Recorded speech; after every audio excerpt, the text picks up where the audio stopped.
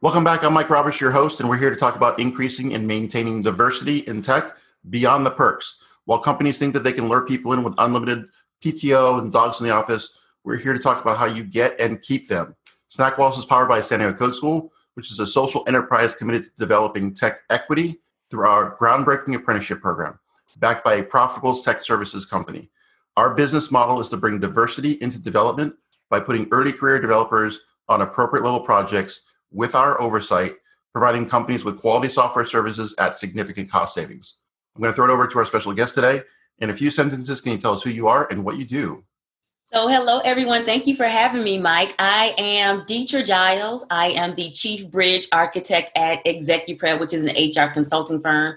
And the biggest thing we do is we do executive coaching, training, but we are also DEI, or what's known as diversity, equity, and inclusion consultants, working with organizations to figure out how to attract and retain their top talent, and specifically their Black and minority talent in the workplace. And so we help them figure out how to get these Black and brown, what we call employeepreneurs, people who know how to manage their career like a business.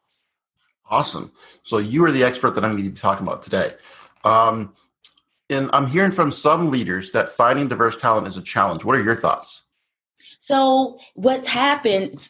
So the answer is yes and no. It depends on where you are. So for example, I have clients that live in populations that have a small area that has small minority populations. And for them, the answer is yes, it's kind of difficult. However, our current situation has broadened the opportunity. So what coronavirus or COVID has done with this working from home, or what I call the 6-foot society, is organizations are now realizing you don't have to be in the office to do some of this work. And if you don't have to be in the office, then my recruiting pool is not limited to this place where I have a limited pool of minorities. So now if my recruiting pool is all of the US, if I'm in Washington State, Seattle, with a small minority population, I can now recruit African Americans from Atlanta or Baltimore or DC. So now that excuse is slowly fading away, especially in particular locales. Yeah, that's absolutely true. I'm seeing a lot of software engineering companies shift all their workforce remote. And that does, when I talk to candidates, that does make me tell them, hey, don't think regionally, think more geographically across the whole US. Think more maybe about time zones. Right? What time zone might fit better with your schedule? But, you can still get up at 5 a.m. So you could still, service the East Coast if you're out here on the West Coast. So I love that, the philosophy of widening that pool by looking across, more geographic locations. So absolutely. And I mean, think about it. Even on the East Coast, I'm an East Coast girl, but I wake up at 5 a.m. to start my workout. And so we adjust for schedules. You have people that work a night shift. So getting up a few hours early won't change anything. Most of us have international clients. I was on at 1 a.m. with a client in Thailand. So that geographic, it's a game changer now for many people.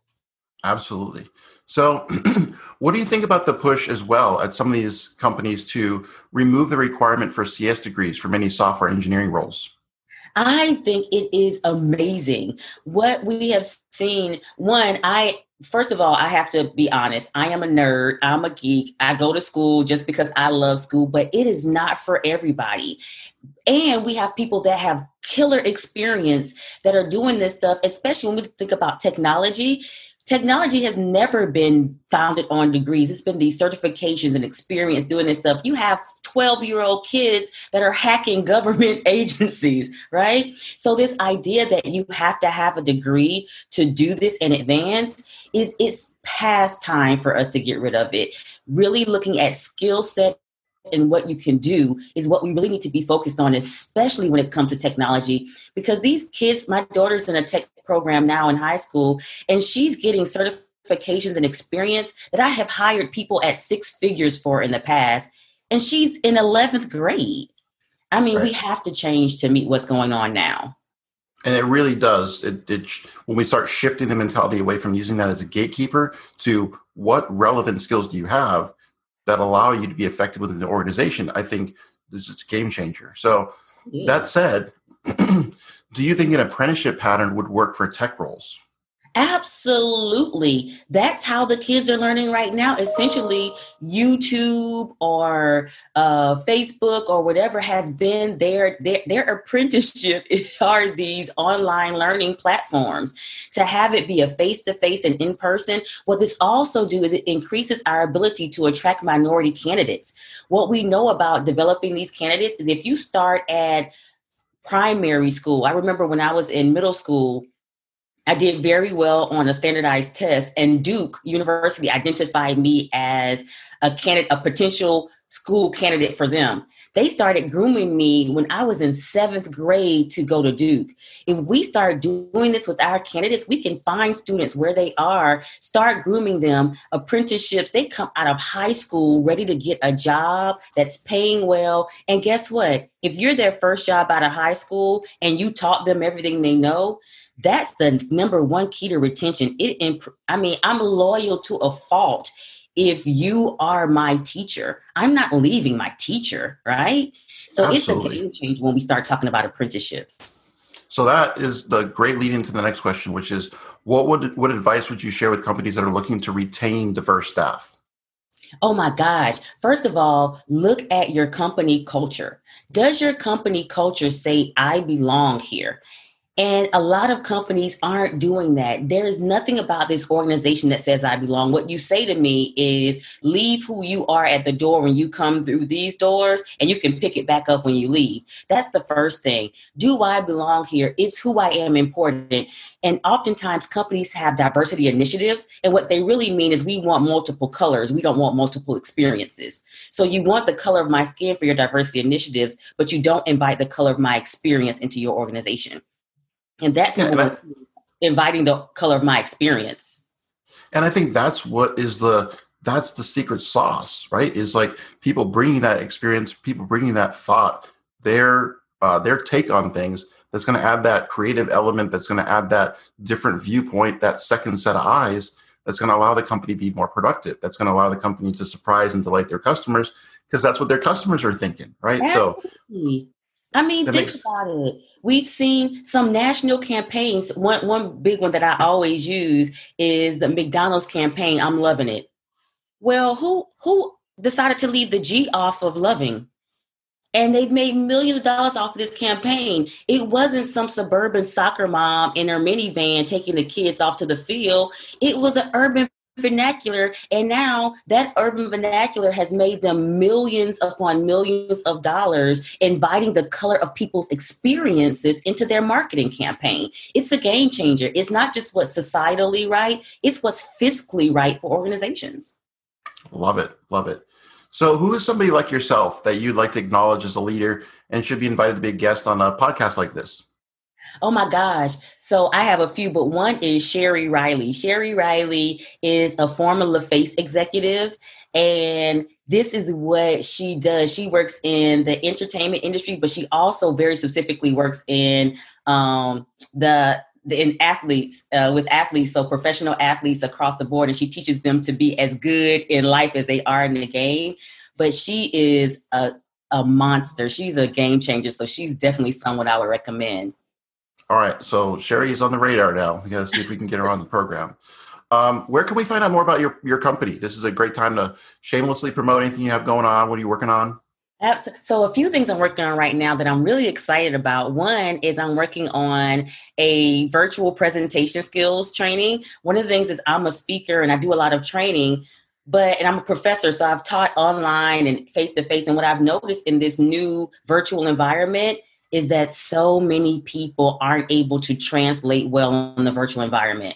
They may be great on the stage, but when you get them on virtual, it's like, sorry, I am now going to the tab that you can't see me scrolling on. So we're doing that, but they can find me at two places. One, the company website, which is ExecuPrep, execuprep.com. And they can find me on my personal website, which is Deetra Giles. And Deetra Giles is spelled DeetraGiles.com. Both of those places, you can always find me and connect with me. Awesome. So I love it. Everybody should be out there reaching out to you because I think you've got a wealth of knowledge and should be able to help tons of folks. So last and final question, most important of them all, this is a toughie. What have you been snacking on lately? Oh my gosh, I'm gonna sound so boring, but I like to I get my sugar from natural foods. Not that That's I okay. don't eat a cake occasionally, but the latest thing I've been snacking on is Colombian style mangoes. So I cut up the mango, put lime juice and a little pepper sauce in the bag and squish it up. And y'all, when I tell y'all, and y'all can hear I'm a southerner, that y'all comes out. When I tell you that is the treat of the century for me, oh my gosh. I So like that's what it. I'm snacking on lately. The natural snacks are great. So, like a lot of times, I'll take a piece of fruit in the morning, and it's like, okay, at some point during the day, that's the snack. So, I love Yes. that. All natural. We got a couple minutes left, so we can either end early. You could share something else about what you're working on. You could ask me a question. What would you like to do? What question would you want me to ask you? Ooh, a lot of people ask all kinds of interesting questions, so I don't know what you have on your mind, but so a lot of times people will ask me how I got into this. So I've told that story a lot of times. Okay, you should Um, have heard so many times.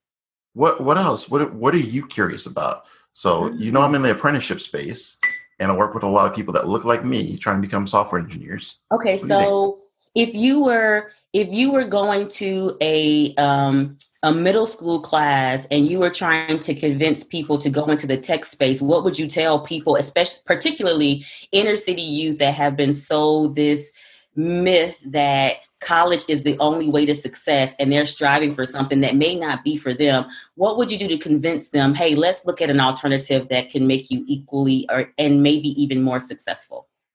Okay, so first of all, I probably wouldn't tell them, but I would show them. I like to show people the magic of technology that they may not have had an opportunity to experience. So, for example, just above on my bookshelf there, there's a Oculus Quest, which is a 3D virtual headset. And when you Mhm. put one of those things on and you become immediately immersed in the environment, it's like you're transported to another planet. And so the magic and wonder of even simple environments, but they can very quickly immerse you in an experience, I think is the best way to gain their attention and grab them real quick. And then it's really about having a conversation about how you see what you just saw and how you just experienced that. You don't have to just be a consumer of that. You could create that. You could be one of these people that every day you get to work on cool stuff like that. And then how do you do that? We can talk about the path that you might take. And it doesn't necessarily mean lots more school. It could mean that right after high school, you're out there and you're working right away. And a lot of folks, as they start getting a little bit closer to graduating, they get that urge to be a little bit more independent. Mhm. And so they are just like focused on, let me just get out of my parents' house. Let me get out there and start making some money so I can get my own car, so I can, do my own thing. And it's really about helping them understand that they can be more than just a consumer. I mean, everybody's got one of these phones, right? So Mhm. rather than just being a consumer of content, if you can transition to become a creator of content, it really empowers people. And so I like to get people thinking about, you could be an entrepreneur at a really young age, exposing people to what that means, I love creating it. things and establishing businesses and trying to have some control, be your own boss. And so I think that's what I would talk about to a younger class. I don't speak at a lot of younger. I tend to focus a little bit more on like the high school students. And it's just because I feel like I could make the most impact. I feel like that's where sort of we need to address. They're about to graduate. Many of them have no idea what they're going to do. And so I sort of start there and starting to kind of work my way to the younger folks. But I love going to, going into the schools with the headset and just letting them, put it on and play for a little while and get that, childlike energy and experience. And then they're just like, that's it. They're just excited. What would you tell them? Because a lot of us, especially in communities, particularly Black communities, which I'm more familiar with, we've been taught that college is the answer. So it's not just convincing the kids; it's also convincing the parents. I Right. could not have imagined going home and telling my mother that I was not going to college. And even now Yeah. that I know it's different, I'm wrapping my head around the idea that my kids may come to me one day, especially since I preach this at home, saying, do you know how much in the middle of COVID, all these college degree people are furloughed and laid off, but the engineer, the plumber, the HVAC person, they're like, what break? So what messages or what words would you give them to go and tell their parents? What's that message they take home to say, mom, dad, it's okay. I'm probably not going to college, and I'm probably going to make more money than you ever made. Yeah, it's a tough one because I grew up the son of two school teachers, and so there was no choice. When I was a kid, it was like you are going to college. The question is where, because there was always this stigma associated with not going to college. It was always like you're going to end up working at a gas station if you don't get your stuff together. And I'm just like, what's wrong with that? It didn't make sense. That analogy, it fell flat because I didn't recognize what they were trying to say is you don't want to be in a job where you're doing the same thing all the time, where you don't have a lot of opportunity to move up. But they didn't explain it that way. They were just like, it's just college. Like that's the goal that you should be like placing all of your focus and attention on.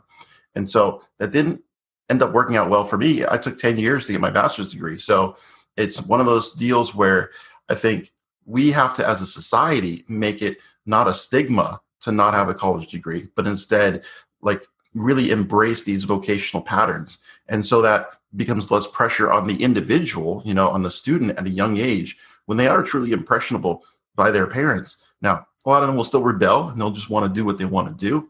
I think that is going to be a tough conversation to have. But the reality is we know, even as parents, I have a 12-year-old, so I know that if he says, I really don't want to go to college, I'm not going to be that disappointed because I also understand that it's not a binary choice. You can go off and do an apprenticeship and then get a job at like a Google or an Apple, and they have tuition reimbursement programs, and you could use that for degree completion, right? And so it doesn't mean that you're not going to get the degree.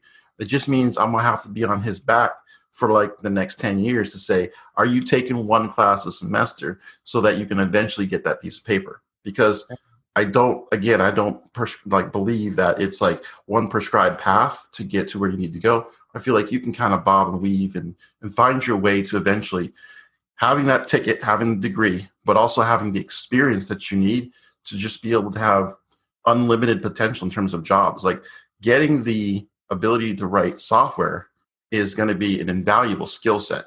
To bring it back to the beginning of the conversation, owning that skill and having that skill is really going to unlock a lot of doors. It's just that piece of paper will unlock a few more in a few more places, if that makes sense.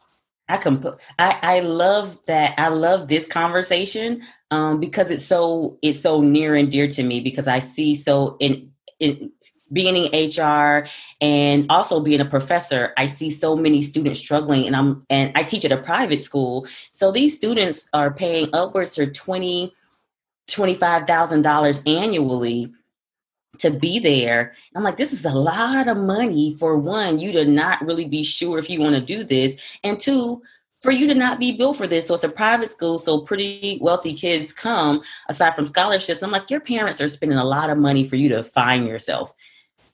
This is not where yourself should be right now. Maybe take a gap year. Like you said, maybe spread it out. Maybe go work and take a class a semester here and there, and then determine this is what I want to do. So I think it's time for us to change the narrative around that conversation.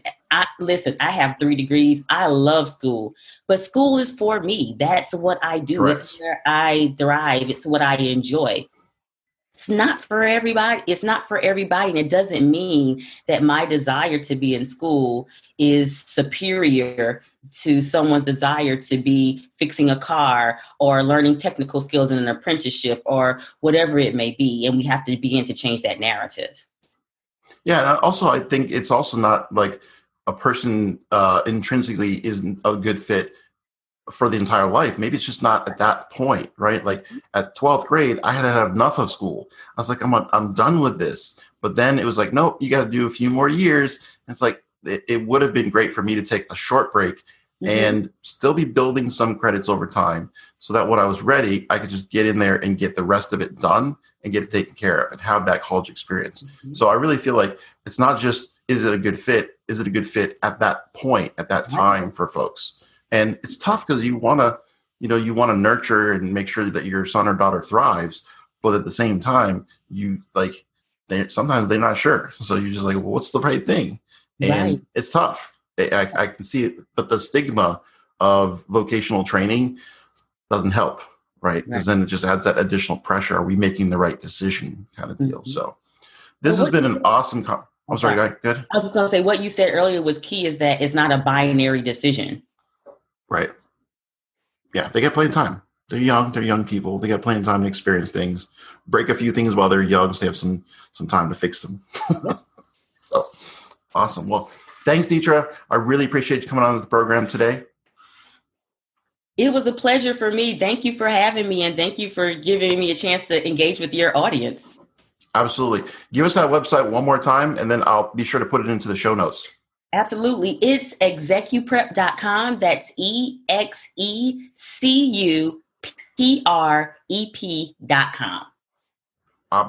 That's awesome. So thanks again so much for coming on the program. And for everybody else watching or listening on the interwebs, make sure you like, subscribe, and check out for more episodes of Snack Walls. I'm Mike Roberts. Until the next time, peace.